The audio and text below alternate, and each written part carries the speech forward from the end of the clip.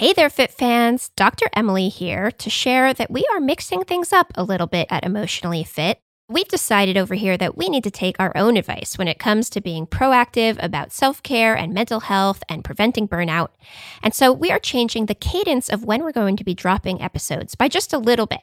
Up until now, we've released push-ups every Monday and Thursday, and then also had a Taboo Tuesday every other Tuesday.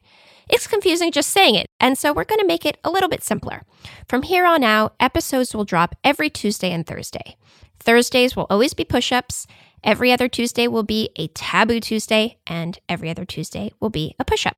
This will all start right away, but don't worry, we have a Taboo Tuesday for you tomorrow with Alex Lieberman, the co-founder of Morning Brew, who's going to talk about the complicated nature of coming into a large sum of money. Definitely tune in tomorrow to hear that. We'll have a push-up on Thursday, and then we'll see you on Tuesdays and Thursdays from here on out.